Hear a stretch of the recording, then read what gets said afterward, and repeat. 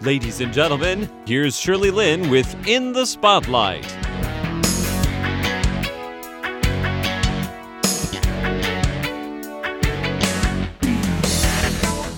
Welcome to In the Spotlight. I'm Shirley Lin.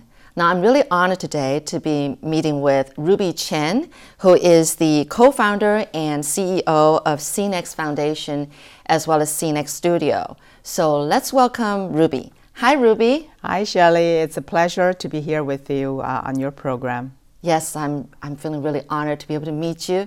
But I understand that CNEX produces documentaries, mostly about China's history and culture and whatnot. But we'll learn all about that in just a moment. Sure. So we are going to start off with you telling us a story that has made an impact on you, right?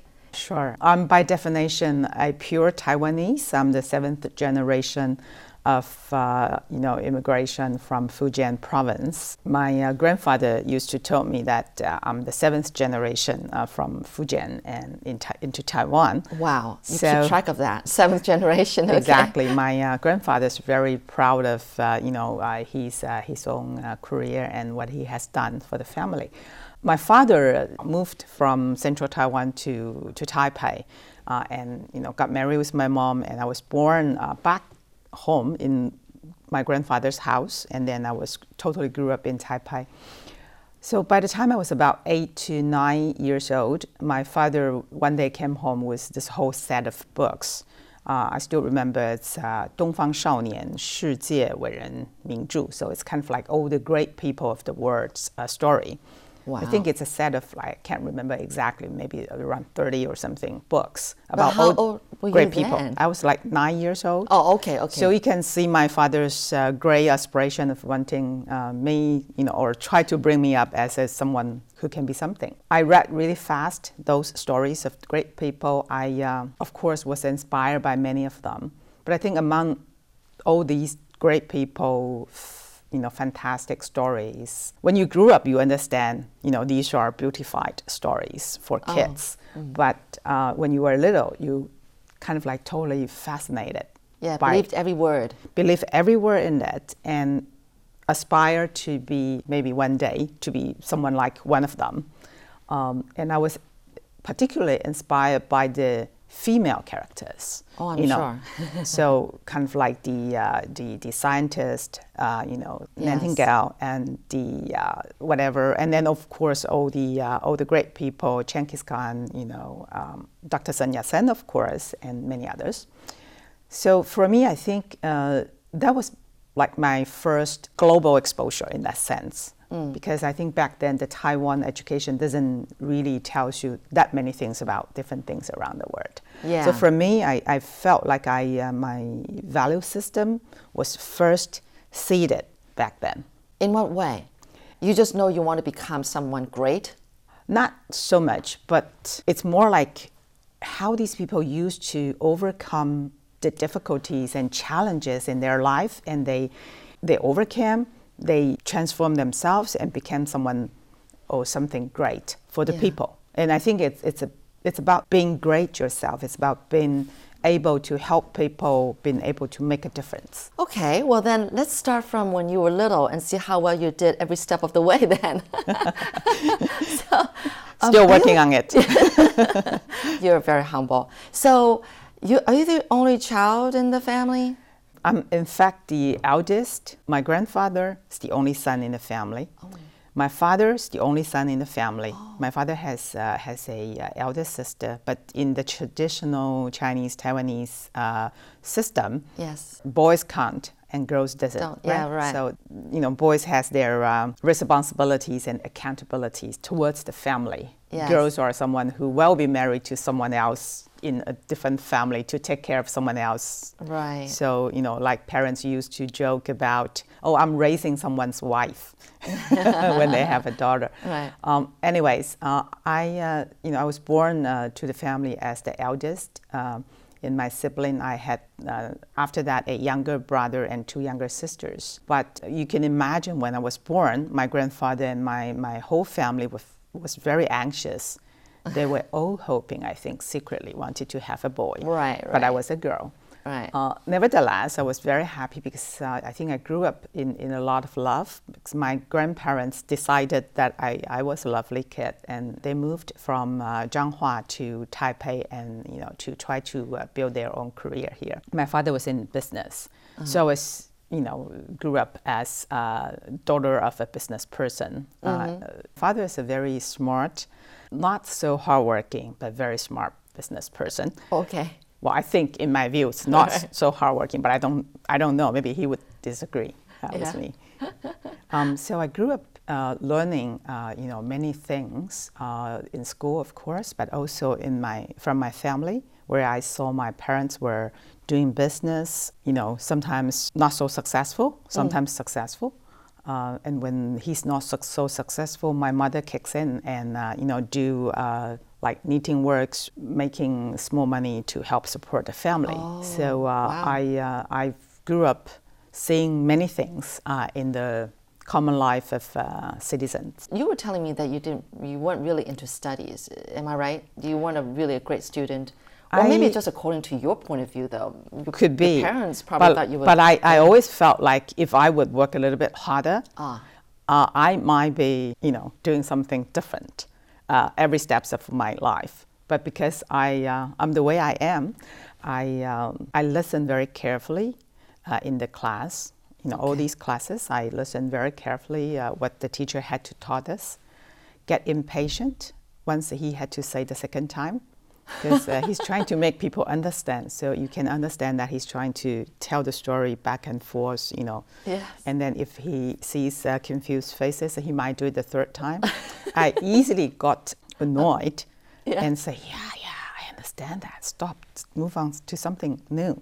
But anyways, that's how I was. And the reason I say I didn't study hard was I was much more interested in reading other books than the textbooks. I think I know what you mean. When my kids were younger, and I would take them to the library, once they settled down and everything, I would wonder what I'm going to pick up and read myself. But you know what? I always go for encyclopedias because I like to learn things that are not taught in school. Exactly. So perhaps when I say I didn't work so hard, was what I meant was I didn't do it the way the adults would like us to. But I sort of like explored the world in my own way. But anyways, so I got into junior high school level.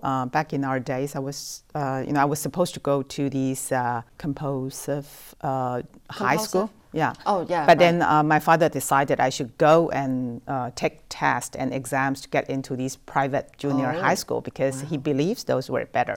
I got myself into Wellesley's Girls High. That's where the window to the world opened again. I was lucky, and I think I was really blessed to have very good teachers there. And then our schoolmaster, it's wonderful lady. Yeah, that's so important, to have really good teachers when you were a child in your upbringing. When you grow older, you never forget the contribution that they gave to you in your life, right? Exactly. So that is great. You're listening to In the Spotlight with Shirley Lin. I wonder just how well you speak English without having studied abroad. How did this happen? It really owing to Mrs. Williamson. She's my first English teacher. She's a missionary from the U.S. And our school back then, the Wellesley Girls High School, was lucky enough to have quite a lot of missionary teachers from the States. She was very, very tough. We weren't allowed to speak even one word of Chinese in the class. Oh, and I think that's good. That's a good practice. It's as if you were immersed in a full English-speaking environment, learning ABC, all the alphabets to start with, but not saying a Chinese word. Right. So great. I think that gives me a very good basics. You got probably good pronunciation, the right way to think about English, or not memorizing all the vocabularies or things. Of course, we have to do the textbook, but we were more on the side, learning many things about the U.S., English as a language, than trying to use English as a tool to pass your exam. I think that makes a huge difference. I guess that's why you landed on the job that you did at McKinsey. which is one of the biggest Right. international management consulting firms. Do you think that's why?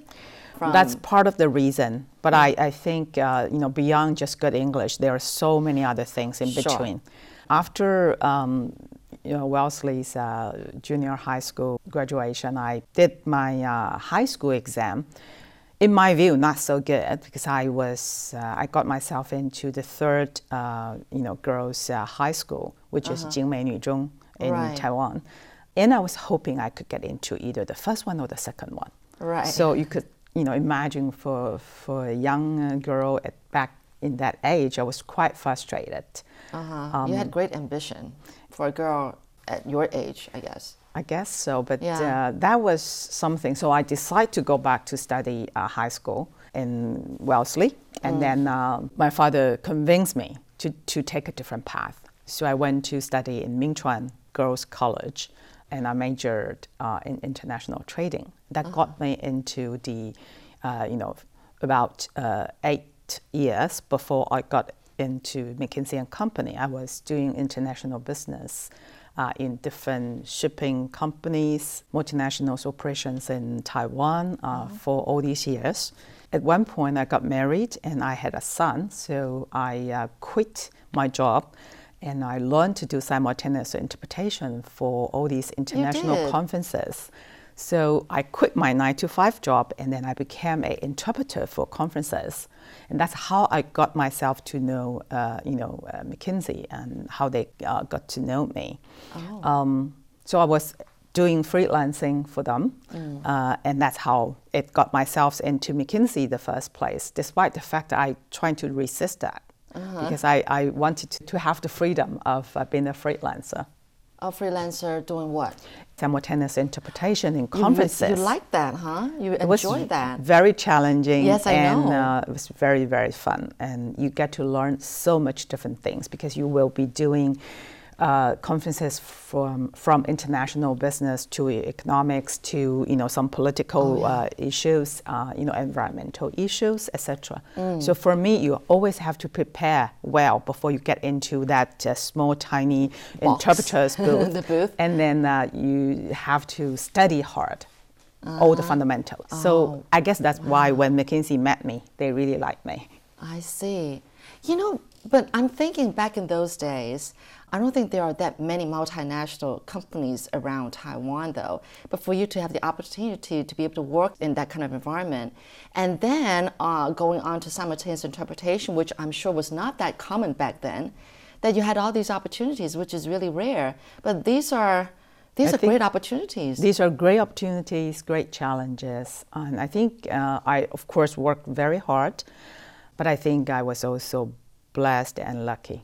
Did you get formal training in simultaneous interpretation? I mean, back then you did. I did. I went to, back then it was called CPC, China Productivity Center.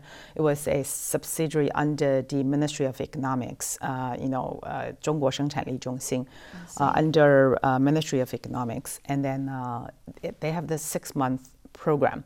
So what I did was I drove myself from after the work, 6 o'clock, to the class, and I do that for 6 months. Other than the first 2 bits, I was not in Taiwan, but 2 weeks I was not in Taiwan. Then I think I was there every classes. I passed the exam that you have to take after you finish that program. So you have a certificate saying that you did the program. You have to pass another test so that you can start working in these conferences. I guess you don't have time for that now. Do you? Simultaneous interpretation. I can do that. Yeah, you can. Still. You still do that? No, I don't do it anymore as I know. a profession, but Okay. I still occasionally had to help people communicate. That was Ruby Chen, co-founder and CEO of CNEX. Next week, we're going to find out what CNEX is all about. For In the Spotlight, I'm Shirley Lin.